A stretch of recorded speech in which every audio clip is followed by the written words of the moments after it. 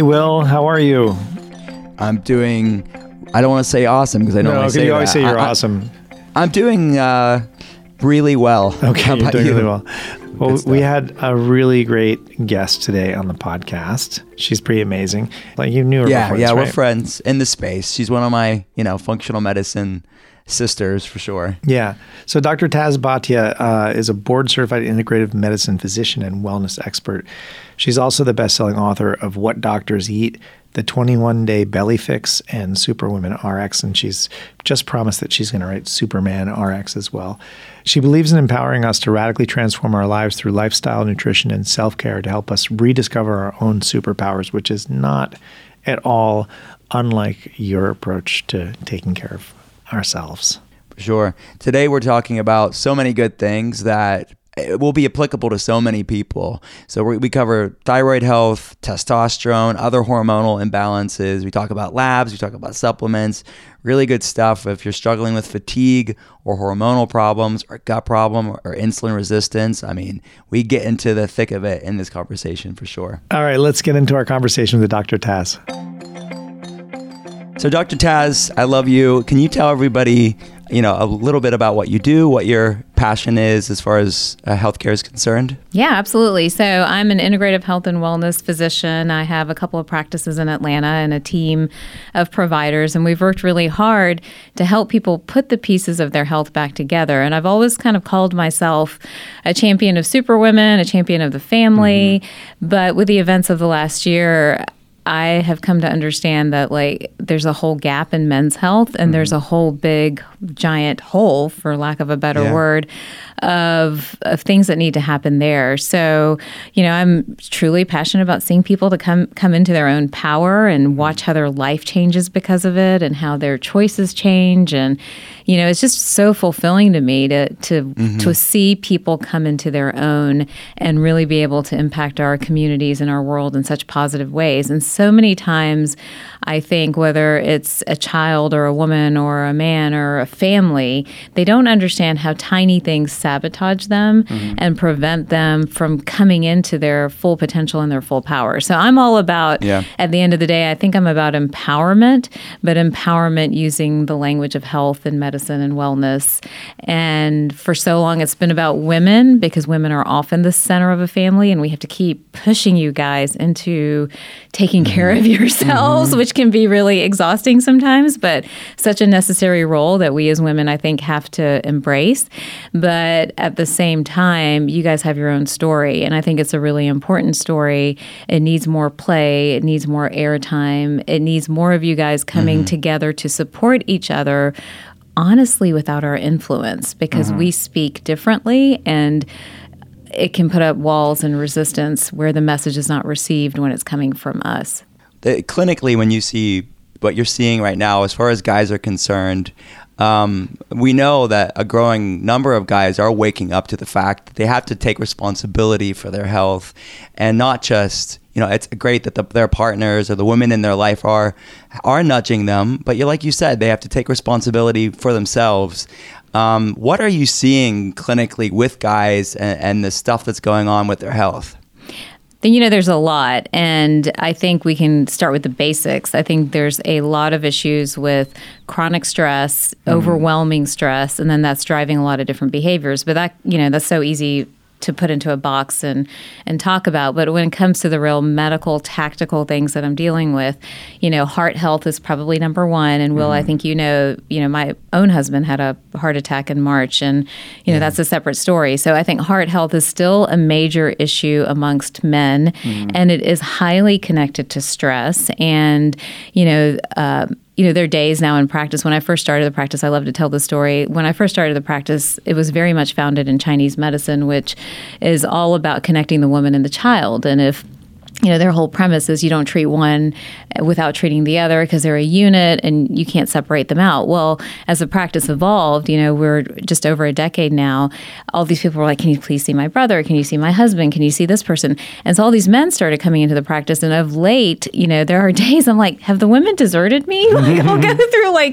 the whole day and it's all men. I'm like, what just happened here? But, all jokes aside, there's just a desperate need for them to own their health and understand how the pieces of their health fit together, because heart health, cardiovascular health, weight and weight management.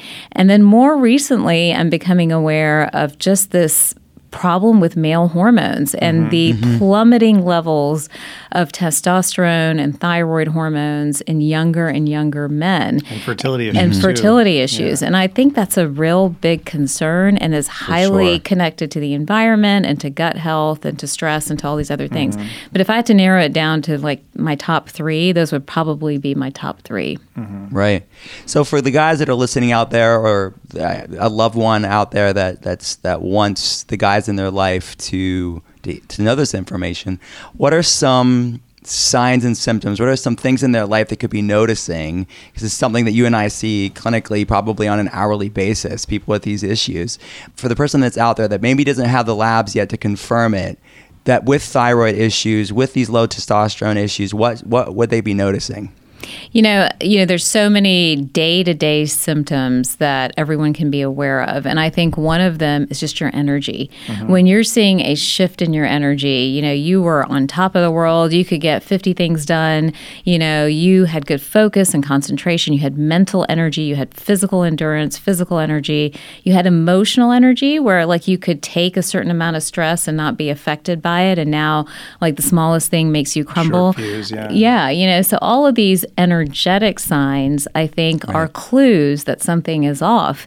And, so many men suddenly notice a shift where they lose their motivation, right? All their motivation goes out the window. They were like buying businesses, selling businesses, making deals, all this other stuff. And now it's like, I'm done. I don't want to do that anymore. Now, some of that is evolution, like you're evolving and maybe you're changing, which is always good and always good to find what's new. But some of it is also your testosterone level has dropped or your thyroid is off. I think changes with weight. I think weight is a vital sign, whether we want to politicize weight or not politicize weight, it's still a vital sign. So if you're a guy who's been out there and you could, run and get to the gym 2 or 3 times a week and maintain your weight, without, and you haven't had some dramatic change in your eating patterns, and all of a sudden you're gaining weight or you're not losing weight, especially weight around the abdomen or even weight around sort of like your sides, like the sides of your waist and right around your chest as well. All of those are signs that there's a shift, and usually a shift in insulin or a shift in one of the hormones that are determining kind of what your metabolism is doing. So I think weight, after energy, I would say weight is really a really great way of sort of picking up that, hey, something's off, something's changing. And everyone walks around with a lot of guilt. Oh, I ate X, Y, and Z a couple days ago. Maybe that's why. Or I did this and maybe that's why. That can explain 3 to 5 pounds, right? Assuming all other factors are equal. But if you're really, noticing body composition changes that are dramatic, or weight changes that are a little bit more dramatic and you can't turn them around, that's a sign that something else might be going on. So energy, weight, your mood is another one. You're more anxious, you're more depressed. I think that's another way of gauging that something's off or something's changing.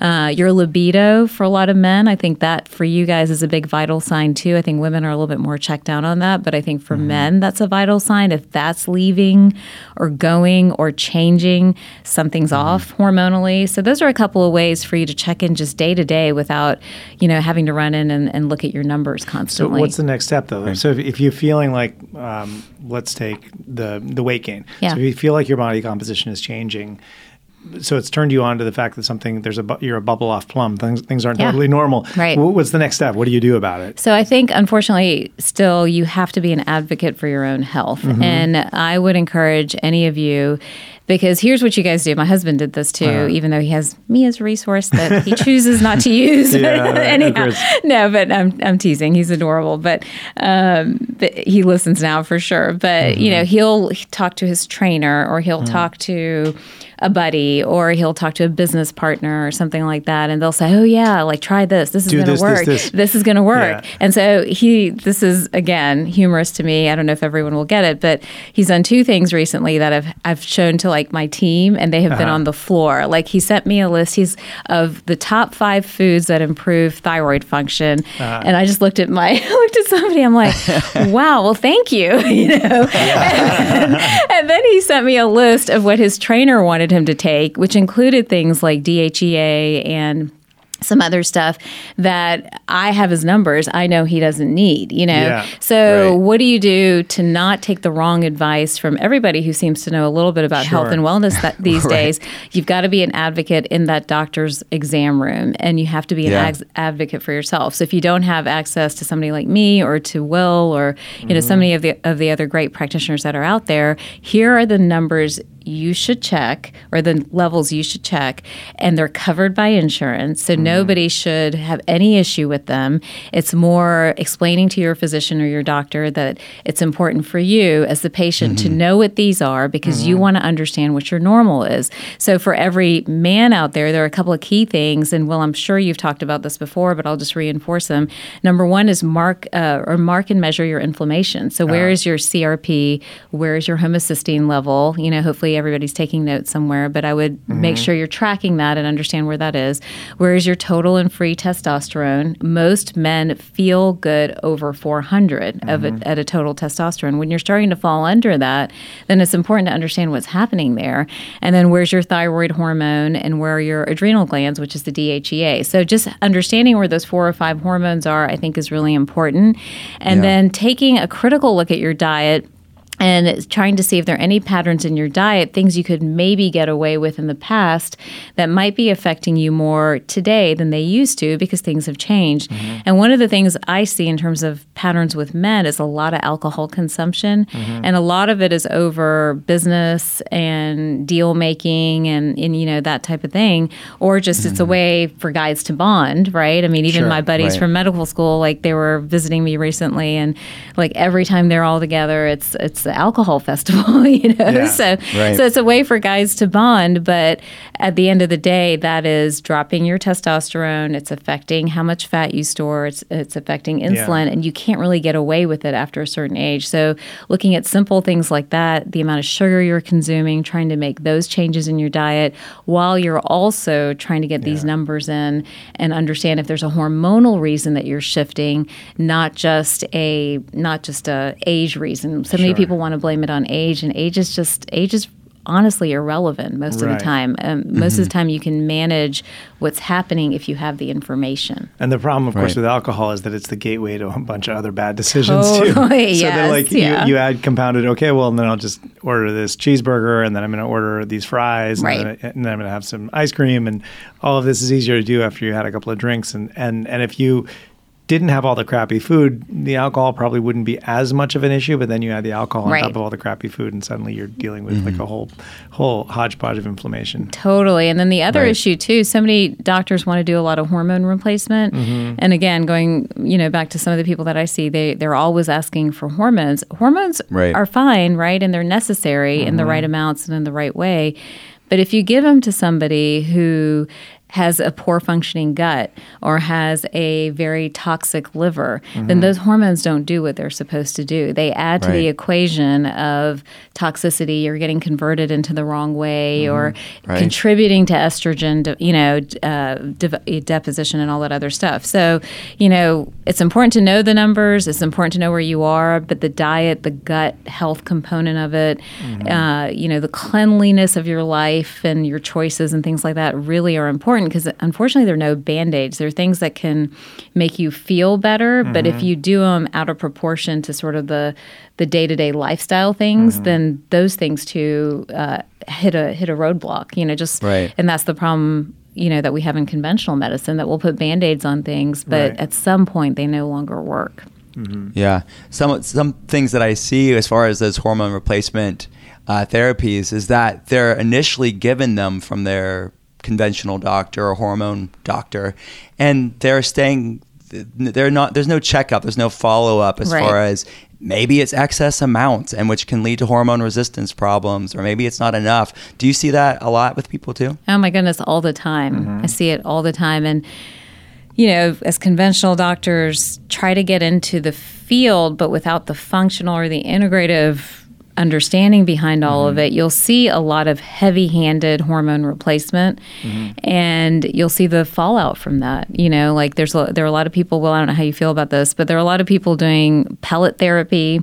Right. So a lot of men, What's so pellet that's therapy? where you have this device that's implanted like under your wrist or under your forearm, and it secretes this massive dose of hormones. And so, you know, whether it's testosterone in men or estrogen and progesterone in women, and you know, so many men will talk to each other and, yeah, I felt amazing. I did pellets, and I'll get my numbers, and like their testosterone levels are through the roof. But if you continue to follow them, then you find out, like you wouldn't find it in the first month of pellet therapy. You would find it maybe towards 90 days, 6 months, a year out. Then you find that excess testosterone is converting either into estrogen, or is triggering inflammation, or it's doing other things in the body that shouldn't be doing. And you might be waking up genetics that don't need to be woken up, you know? So that's why this whole thing really needs a holistic approach. It needs a well-rounded approach, not a linear approach. You know, most men think very linearly. I have this, and therefore this is the solution, you know?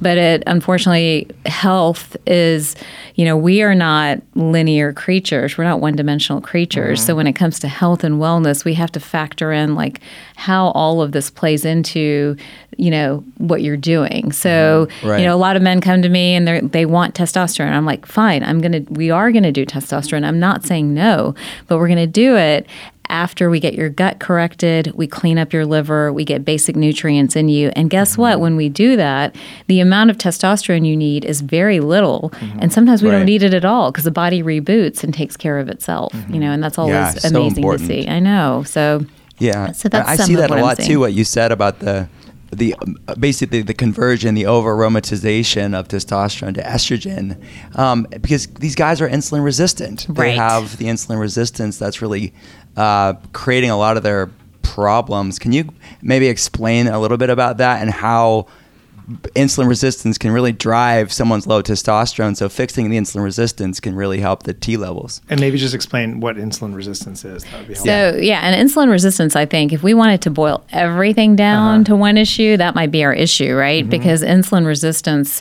for everyone listening today, insulin resistance is basically where over time your insulin levels don't naturally rise and fall with food consumption like they would, you know, when you were younger or when you were healthier. So you eat, your insulin goes up, you know, as blood sugar levels stabilize, it comes back down. At some point, because of stress, we feel like, because of our food quality and food consumption and the overconsumption because of alcohol, that insulin level stays elevated. And when that insulin level stays elevated rather than naturally coming back down, that triggers inflammation. And that persistent inflammation is then the gateway to all the different diseases that we're seeing today. And we also know that it's the gateway to a lot of the mental health conditions we're seeing today. So that's why it's very difficult to have a conversation or to treat anything without dealing with insulin resistance and dealing with inflammation. Otherwise, we're just band-aiding, we're just plugging holes. We're not dealing with the root issue. But as it pertains to hormones, the issue there is with chronic inflammation. Then you give somebody hormones, you're going to continue to perpetuate the inflammatory cycle, because when you give testosterone or thyroid or estrogen or any of these hormones, they ultimately are metabolized in two places. They're metabolized in the liver and they're metabolized in the gut. So if both of those mechanisms are failing for whatever reason, then you're not going to have the right bioavailability, meaning those hormone levels, those hormones are not going to be delivered to the tissues in the way they need to be delivered. And instead, they're going to contribute to this concept of insulin resistance and inflammation. So you sort of perpetuate the cycle rather than breaking the cycle would probably be, I think, the easiest way to explain it. And then when you do have this issue, remember, the more estrogen heavy we all become, even men are sometimes shocked to learn that they have estrogen. But that's another one that I didn't mention that probably needs to be measured, because the more estrogen heavy anyone becomes, the more insulin resistant they become, because the estrogen and insulin often go hand in hand. So that's why women in menopause have such a tough time, because they typically are having an issue with metabolism of estrogen along with insulin resistance. So, and they're estrogen dominant because they've lost their progesterone. So anyhow, that would probably be the best way I'd explain it. Well, I don't know if you have a better way of painting that picture, but you brilliantly said it. It's something that I see a lot where guys, you're right, they want to come in, they want to get the testosterone, but it has to be put into context with the interplay of all the different variables in their body. You said it perfectly. Yeah, and again, I can't drive home enough the gut component, and how big that is when it comes to some of these hormones. So how do you fix the gut? How do you fix the gut? So again, a lot of it's going to be diet, right? I mean, a lot of it is really cleaning up your diet, looking for those inflammatory foods, and if they're coming in, starting very generally. Not everybody needs to be as specific as avoiding all lectins and things like that, but starting in a very general way by lowering alcohol consumption, lowering high sugar, high fructose corn syrup, lowering consumption of those type of things, lowering dairy, lowering gluten, watching your meat consumption. You don't necessarily, I'm not one in the vegan camp. I don't think you have to be vegan, but the portions of meat and the amount of meat that we're consuming, especially in men, is just too much. It's too much for the gut to handle. It's too much for the liver to handle. So again, why is that? I'm curious. So meat, first of all, is a really tough protein to digest, period, end of story. If you've already had gut issues where you might have declining levels of your digestive enzymes, there's a specific digestive enzyme that breaks meat down. If you're already having some sort of slowdown in your metabolism and slowdown in your gut health, then a lot of those enzyme levels go down. So it's hard to break up what you're eating into little pieces and then again have it packaged off and sent off to wherever it needs to be in the body to extract the amino acids from it. So it's very difficult to break down for everyone, But again, going back to, the new science of genetics and how we should be eating or how we should eat for our particular type or things like that, there are people that need to eat some meat because it's very hard for them to get their protein levels up to where they need to be in terms of, how they feel overall and what they need overall. But the problem is that, you'll give somebody permission to eat meat, but then they're eating these massive steaks or they're eating a whole chicken breast. Well, honestly, the amount of meat that's really needed in a given day, if you're doing it for health and for protein and for some of those reasons, which is important, men need a lot more protein even than women to a certain extent, then it's literally a half a chicken breast, a quarter of a standard size steak. Usually your palm of your hand is a guesstimate of how much meat you really need to be eating in a given day.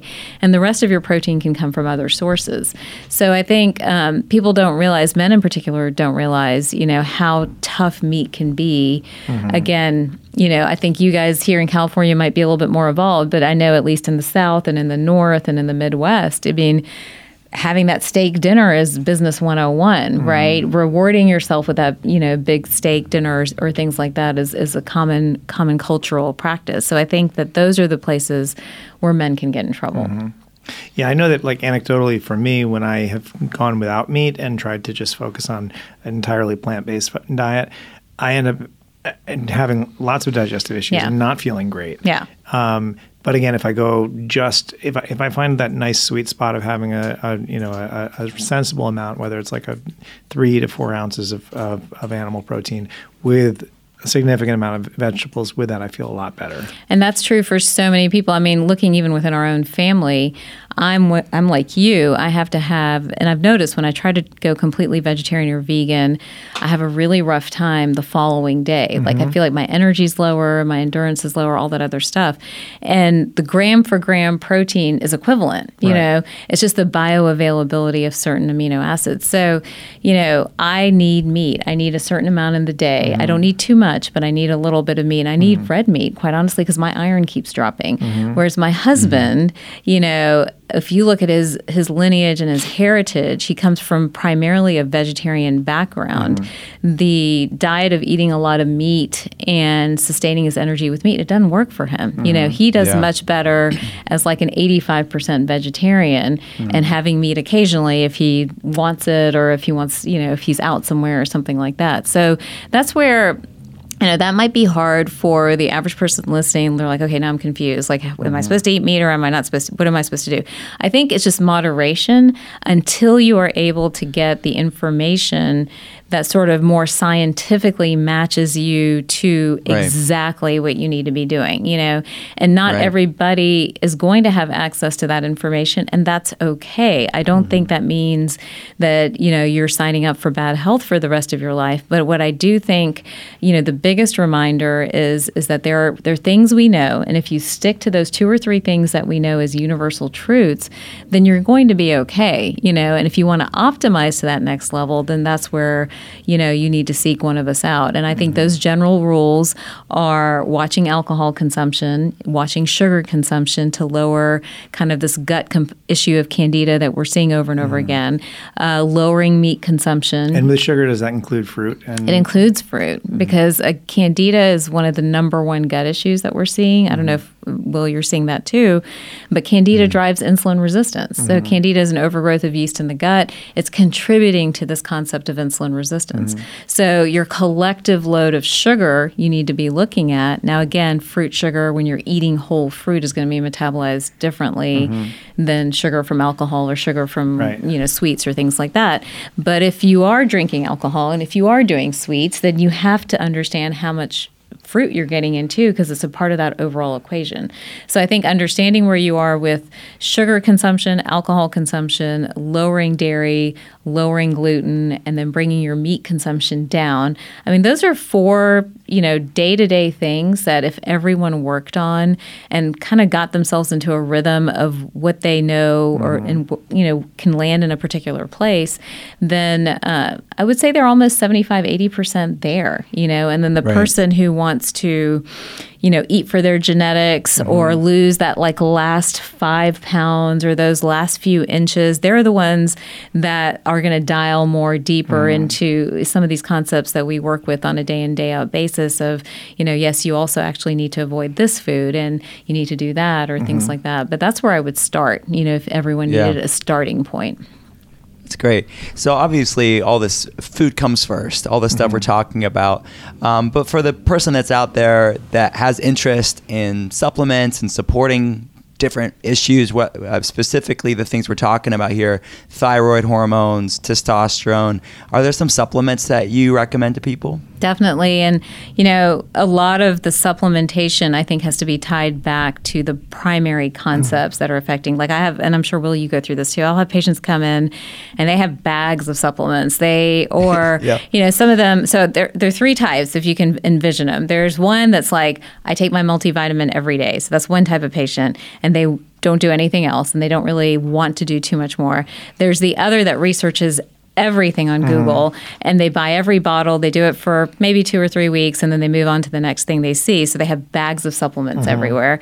So we Guilty as charged. Yes, so we have that patient. And then the last one is the folks that don't believe you need to supplement. They don't believe it's even necessary. Well, my doctor told me that if I eat right, then there's no need for supplementation. So here's the problem with each of those scenarios is that our food today, even when we do eat right, does not have the nutrient quality that food had 25 years ago, 50 years ago. So even when we're doing our best, sometimes there are things that we still lack. Further, this is what's super interesting to me is that this whole, well, it's in my family, that's in my family. What's really in your family are these genetic tendencies to certain nutritional deficiencies that nobody ever figured out. And that drove the diseases and the stories that your family tells and the habits that have been passed on over time. Nurture versus nature. Exactly. Yeah. So there's Will knows this, there's a gene for dictating the fact that you're always going to be low in vitamin D,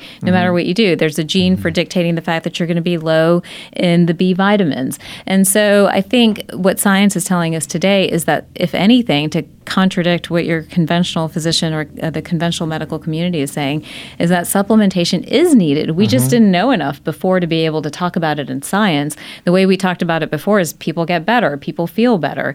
So the supplements when it comes to men's health that I would focus on, if we're going to go back to our critical concepts, which are gut, liver, insulin resistance, and hormone balance, and try to match them there in a very general way, I would start, like most men should be on a probiotic.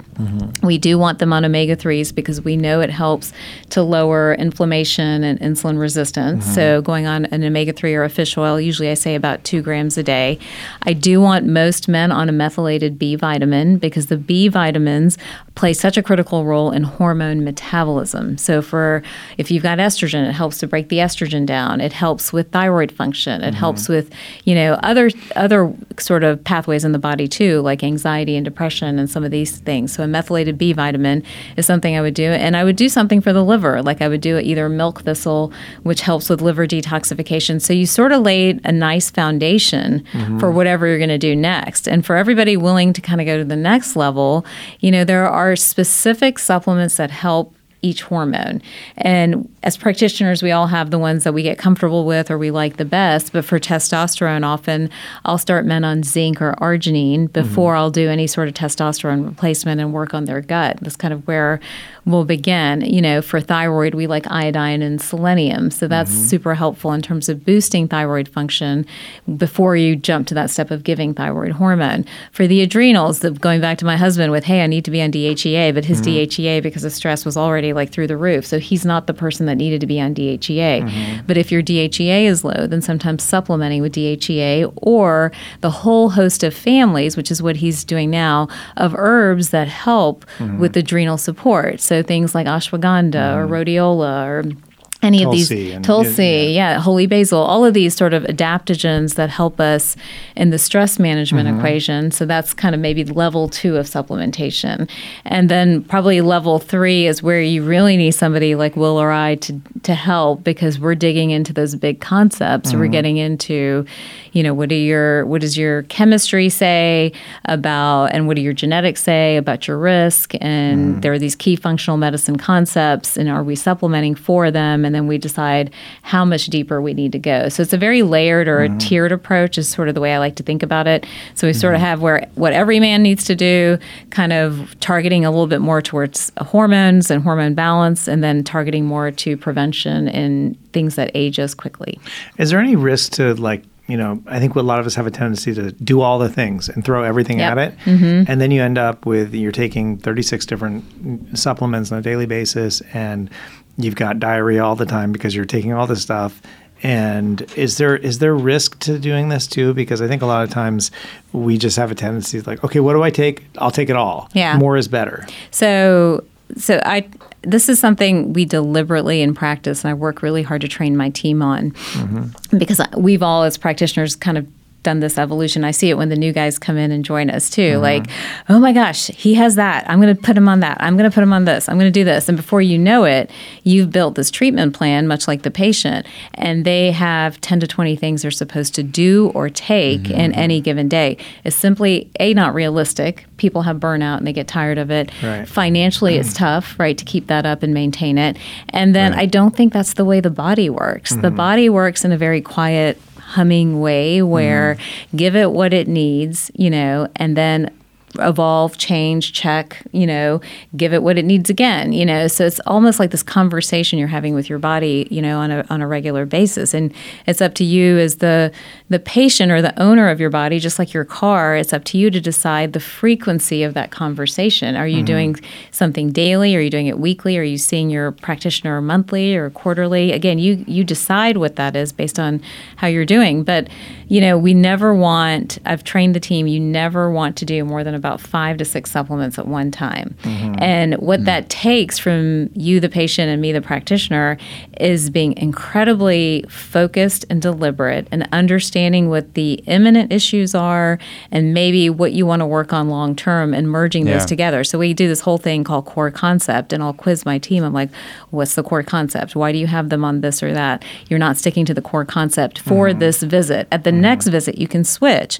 But that way, you're forcing everybody everybody in the room to really dial into what we need to work on right now, rather than everything sounds great, so I'm going to do it all. Right. Like prioritize the more core reasons. Yeah, that's well said.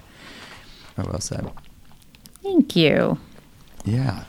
So as far as something that I see clinically too that we haven't talked about is sleep. Yes. And the impact that has on our health. And we've talked a little bit about it on the show, but we didn't really go into detail about what that can do to our health. Can you kind of dig into that and how important sleep is to our health? Definitely. Anytime I'm asked to talk about sleep, I revert back to Chinese medicine because I feel like they did the best job of helping us understand why sleep is important. Because as a former emergency room doctor, someone who still skimps on sleep, who had altered sleep, I've had every sleep excuse that, that I know of. Like, well, I'm catching up on sleep, or I'll sleep in later, or I'll sleep on the weekend.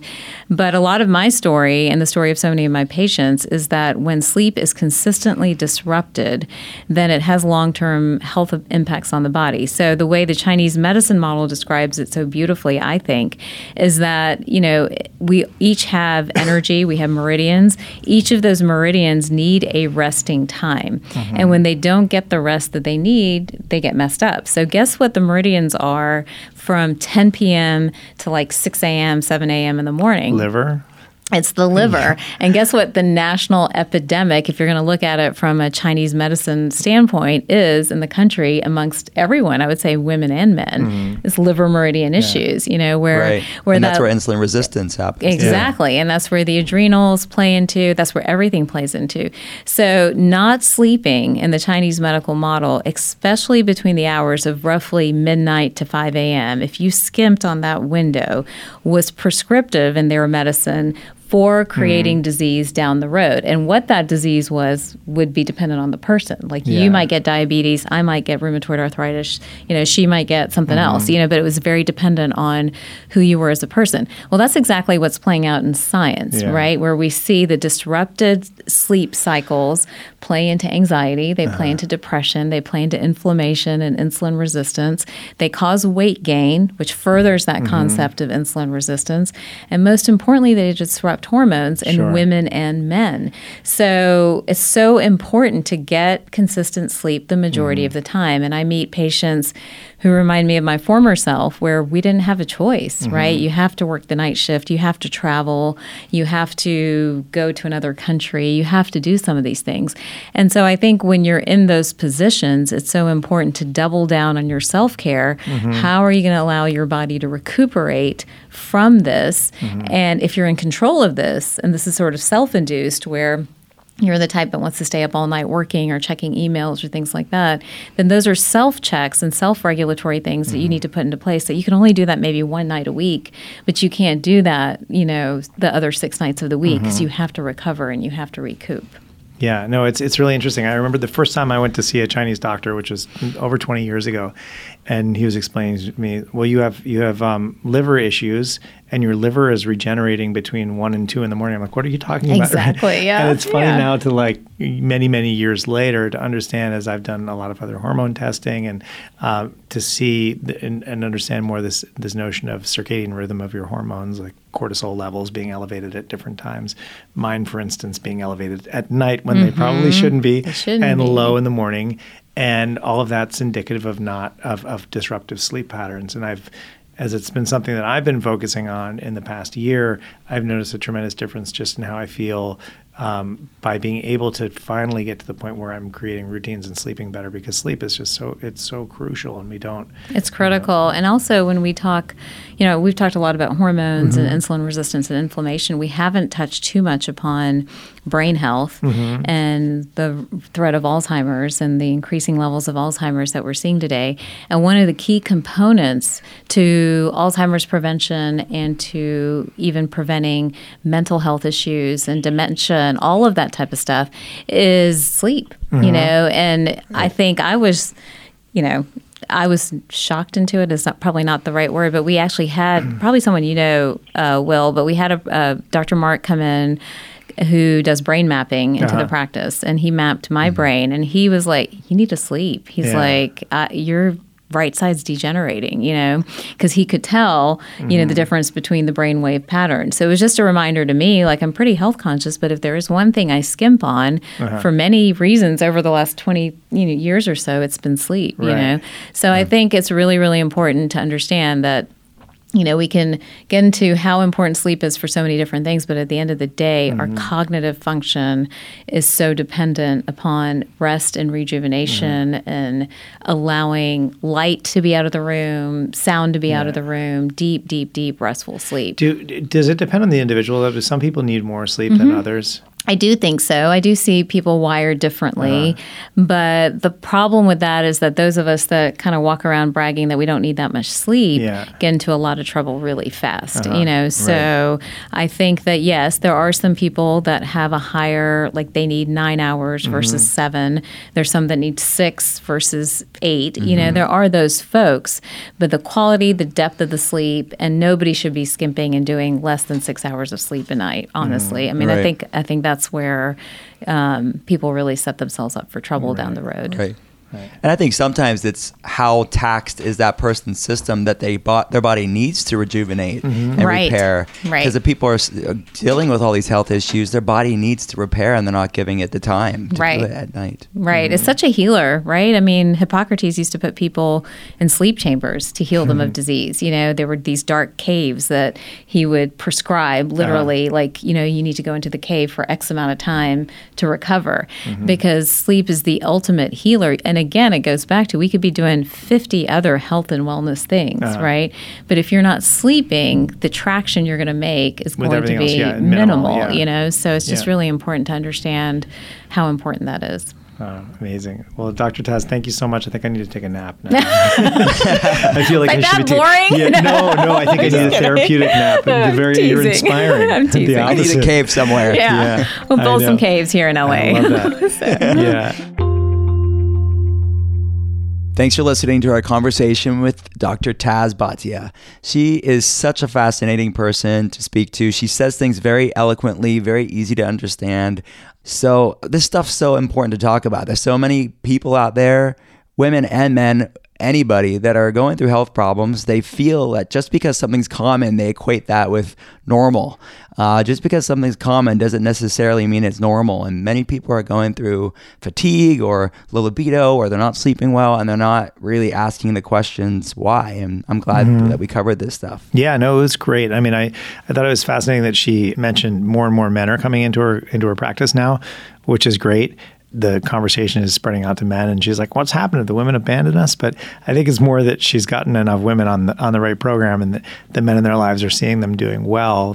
And I was really interested to hear her talk about Chinese medicine and then kind of wrap that into how we're seeing in conventional medicine, validating these centuries old wisdoms that we've kind of believed. I think a lot of us that are more in the woo-woo alternative world have believed in, but it's great to see that now it's being validated through labs and tests and blood work. Sure. So for more on Dr. Taz Bhatia, head to drtaz.com. That's T-A-Z. And be sure to check out her books. She's got 3 really great books and hopefully another one coming down the pipe. What Doctors Eat, The 21-Day Belly Fix, and Superwoman RX. Got a question you'd like us to answer? The Goop team is keeping a running list for us, so just hit them up at Goop on Instagram or Facebook.